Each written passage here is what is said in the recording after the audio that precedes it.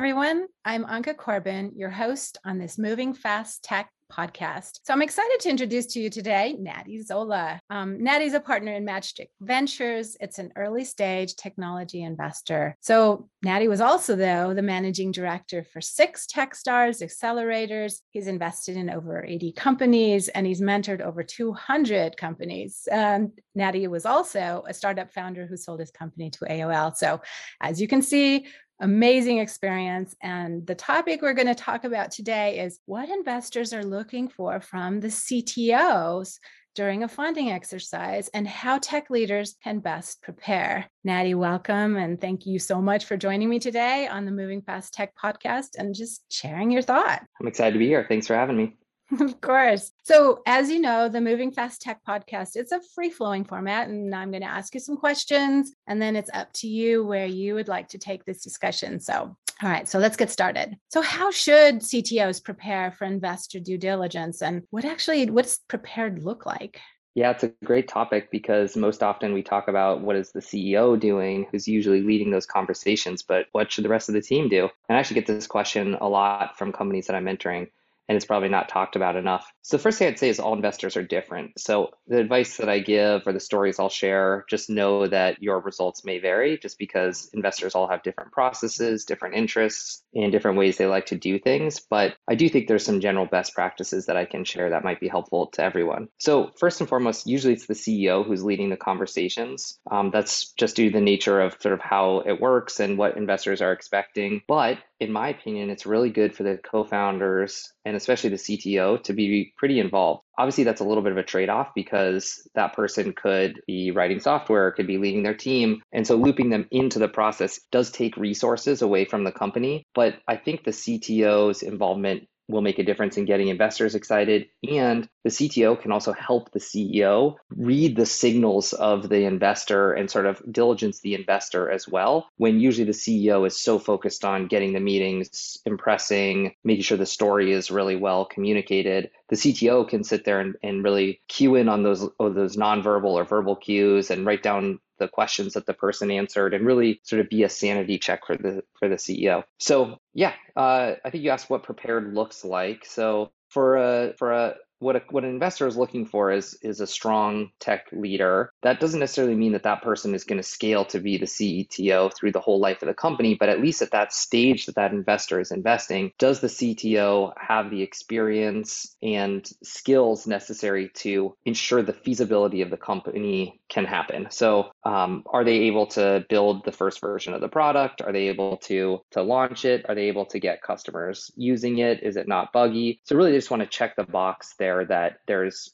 solid tech leadership and that the product can be built. I will say one last thing on this is that in the last few years, I've seen much less of a focus from investors on the risk around the technology being able to be built for a company. And so there's less diligence required on a CTO in this market. Right or wrong, it's just what I've seen happen. It doesn't mean that there's none, but the market's so hot, investors are making decisions relatively quickly. So they're not digging as much as they used to into the tech stack and the capacity and capabilities of the CTO. So that's just the nature of the market. I don't know that will be your case as an entrepreneur or a CTO, but it is what I'm seeing right now. Yeah, those are some initial thoughts. That's really interesting. I didn't realize that. But if they do look at the tech stack, what are some of the most important factors that investors are going to consider? Is it the tech use, stability, scalability? Are there some kind of things that they might hone into just to be prepared and have maybe, something that you can showcase or, just have available? Or is there really no consistency between what might be looked at? Yeah, unfortunately, it's not super consistent across investors. Just like I mentioned earlier, every investor is sort of looking for different things and has a different threshold. And it also depends what stage you're at too. So if you're a pre-seed or a seed stage company, which typically is the stage where, pre-seed is more anywhere from like idea to we have a prototype built. Seed is like a prototype built to we have early users on the product. Series A is product has some product market fit and is scaling and we're getting revenue or significant amount of users. So depending upon And I'm only talking about the earliest stages. Series B and C and beyond have different requirements, but those earliest stages, it could depend on what stage you're at, what the investors are looking for in the tech stack. I would say like the way that I think about it is that there are sort of like three things that investors are looking for when they're going to invest in a company. The first is feasibility. So is it even possible to create this technology or this innovation? The second is desirability. Do people want this? And is there a demonstrated demand in the market? Is it a problem worth solving? Is it a problem that has a lot of urgency and scale around it? And then the third is it viable? So viability. And viability is this thought around like, well, if this works, how big could it get? Are there good unit economics? Is there a good business model around it? And so what I think that investors are looking for when they're evaluating a tech stack is much more on that feasibility component of things, which is like, can this be built?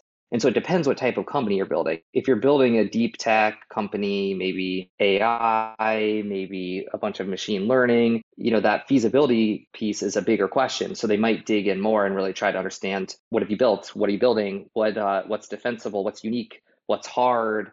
If your company is more of a business model innovation and the technology isn't that important or core to it, the feasibility question may be much lower, and therefore there's less diligence around the tech stack. And they may be more comfortable with you using off-the-shelf software, other libraries, SDKs, just because the tech isn't the core innovation or asset, it's more the business model. And so it does depend on what type of company you're building. But I would say if you had to distill it down at the end of the day, investors want to know, does the tech work? What's the core asset that's being created? And is the technical team capable to take the company through those early stages?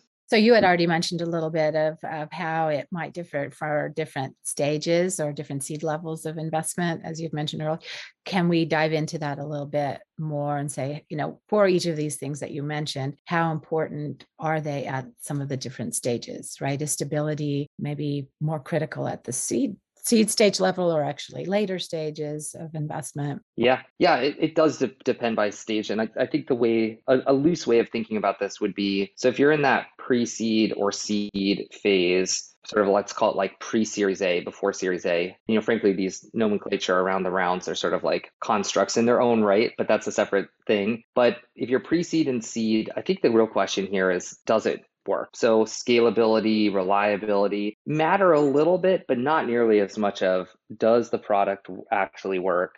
And is that feasibility question sort of off the table or getting answered? And again, it matters how hard the technology is to build, but like generally, is it feasible? Does it work? And that's sort of the responsibility of the CTO. The responsibility of the CEO at that pre-Series A stage is it desirable? So they're out there talking to customers. Are they making sure they understand how people are using it, that it's solving a real problem? And so that's a nice separation of responsibilities pre-Series A, where the CTO is like, prove we can build the technology, prove that it exists, prove that it works. CEO leading like the desirability question. And then I think that you can kind of punt a little bit on the stability side of things, unless that desirability requires a level of scale. So like, let's say you're building some technology that needs to, that the value is that it's really fast and highly performant or whatever. So that might be lumped into the feasibility question. And in that case, stability might matter, but so it really depends on, what is that kind of like minimum viable product that you're getting in market to prove desirability around. Once you get post Series A, I think that's when the questions really come in around scalability and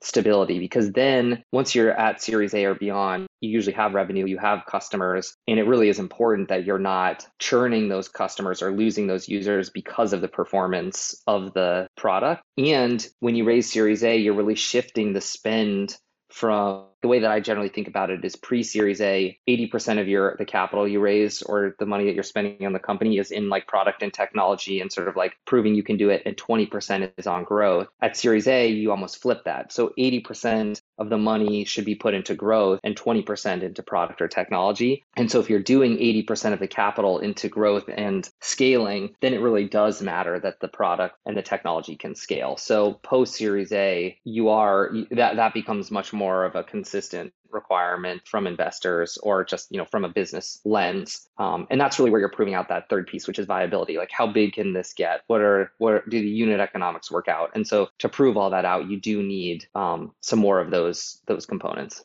So the CTO, I would imagine, has a growing role as future funding rounds, right?